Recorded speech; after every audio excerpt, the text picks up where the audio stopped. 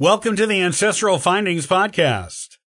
Today, we continue our story of the lost treasure of Francis Wainwright with Chapter 8, Where the Horseshoe Led Them.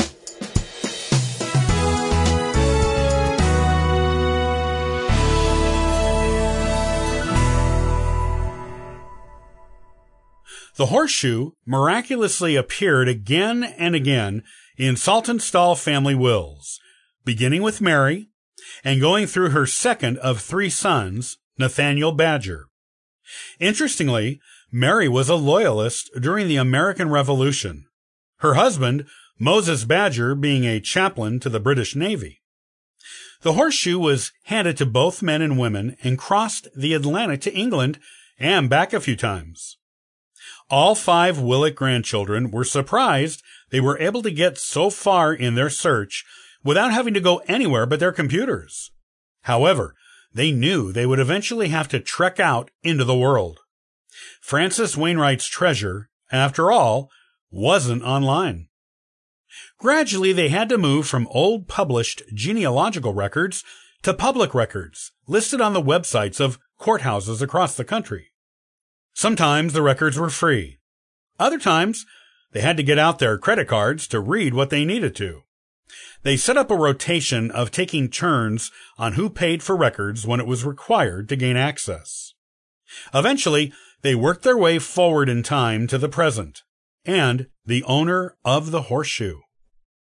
Ellen Morris Milton, a 12-time great-granddaughter of Francis Wainwright, living in Sacramento, California. According to the will of her late mother, she inherited the horseshoe about 15 years ago. "Do we have to go all the way to California?" James asked, stroking his chin. "It's all the way across the continent, about as far away as you can get from Boston and still be in the country." "Let's try calling her first," Christine suggested. "I can look up her number on whitepages.com. Maybe she will send us a picture of the horseshoe." No one said we had to handle it in person to get the information we need from it. Besides, Ellen might know something about the significance of the horseshoe, or the treasure, or both.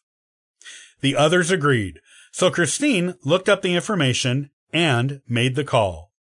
James, Adam, Grace, and Emily all gathered around her as she put the phone on speaker so they could all hear the conversation. "Hello?" A female voice answered the phone. It was impossible to tell her age by it, as you can with some people. But based on the age her mother was when she died, they all guessed she was probably in her 50s or 60s. Also, she sounded friendly, which was promising. Some people sounded grumpy and suspicious the moment they answered the phone, especially if it was coming from an unfamiliar number like theirs would be to her. "Ellen Milton?"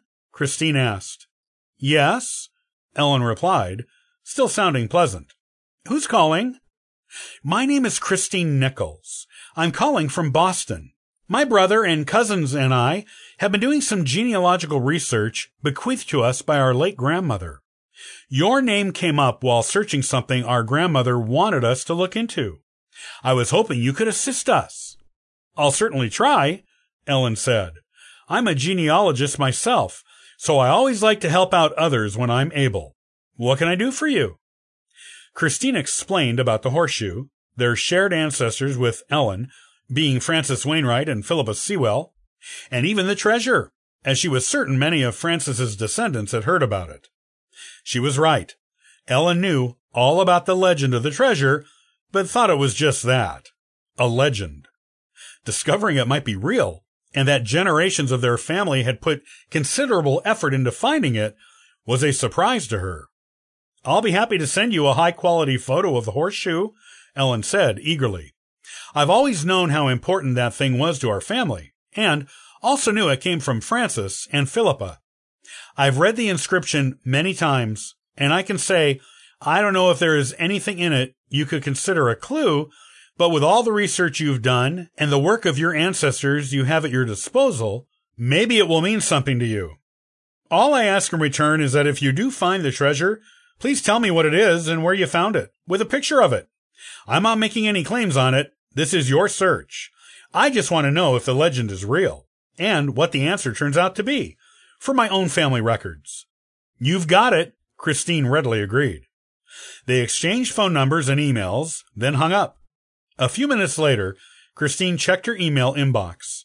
A message from Ellen waited with an attachment. "This is it," Grace whispered excitedly. With a click of her mouse, Christine opened the file.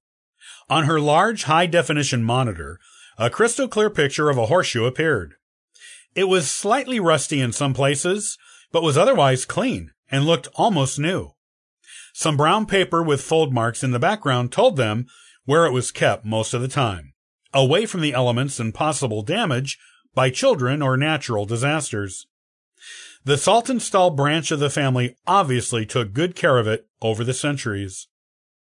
On the front of the horseshoe, in flowing old-fashioned script, was the inscription, going from one end of the shoe, up over the curve, and down to the other end. A second photograph of the back of the shoe proved the inscription was only on the front. The back looked like any other horseshoe. All 5 Willett grandchildren read the inscription, as Emily took it upon herself to also read it out loud to all of them. "Philippa, our love is as eternal as our immortal souls, forever entwining us as one. If you ever search for my love, it is in the most precious jewel I keep in my chest. You know where to find it. Your loving husband, Francis." The Willett grandchildren glanced at each other, confused. "Well, what does that mean?" Emily asked, echoing the sentiments of the group.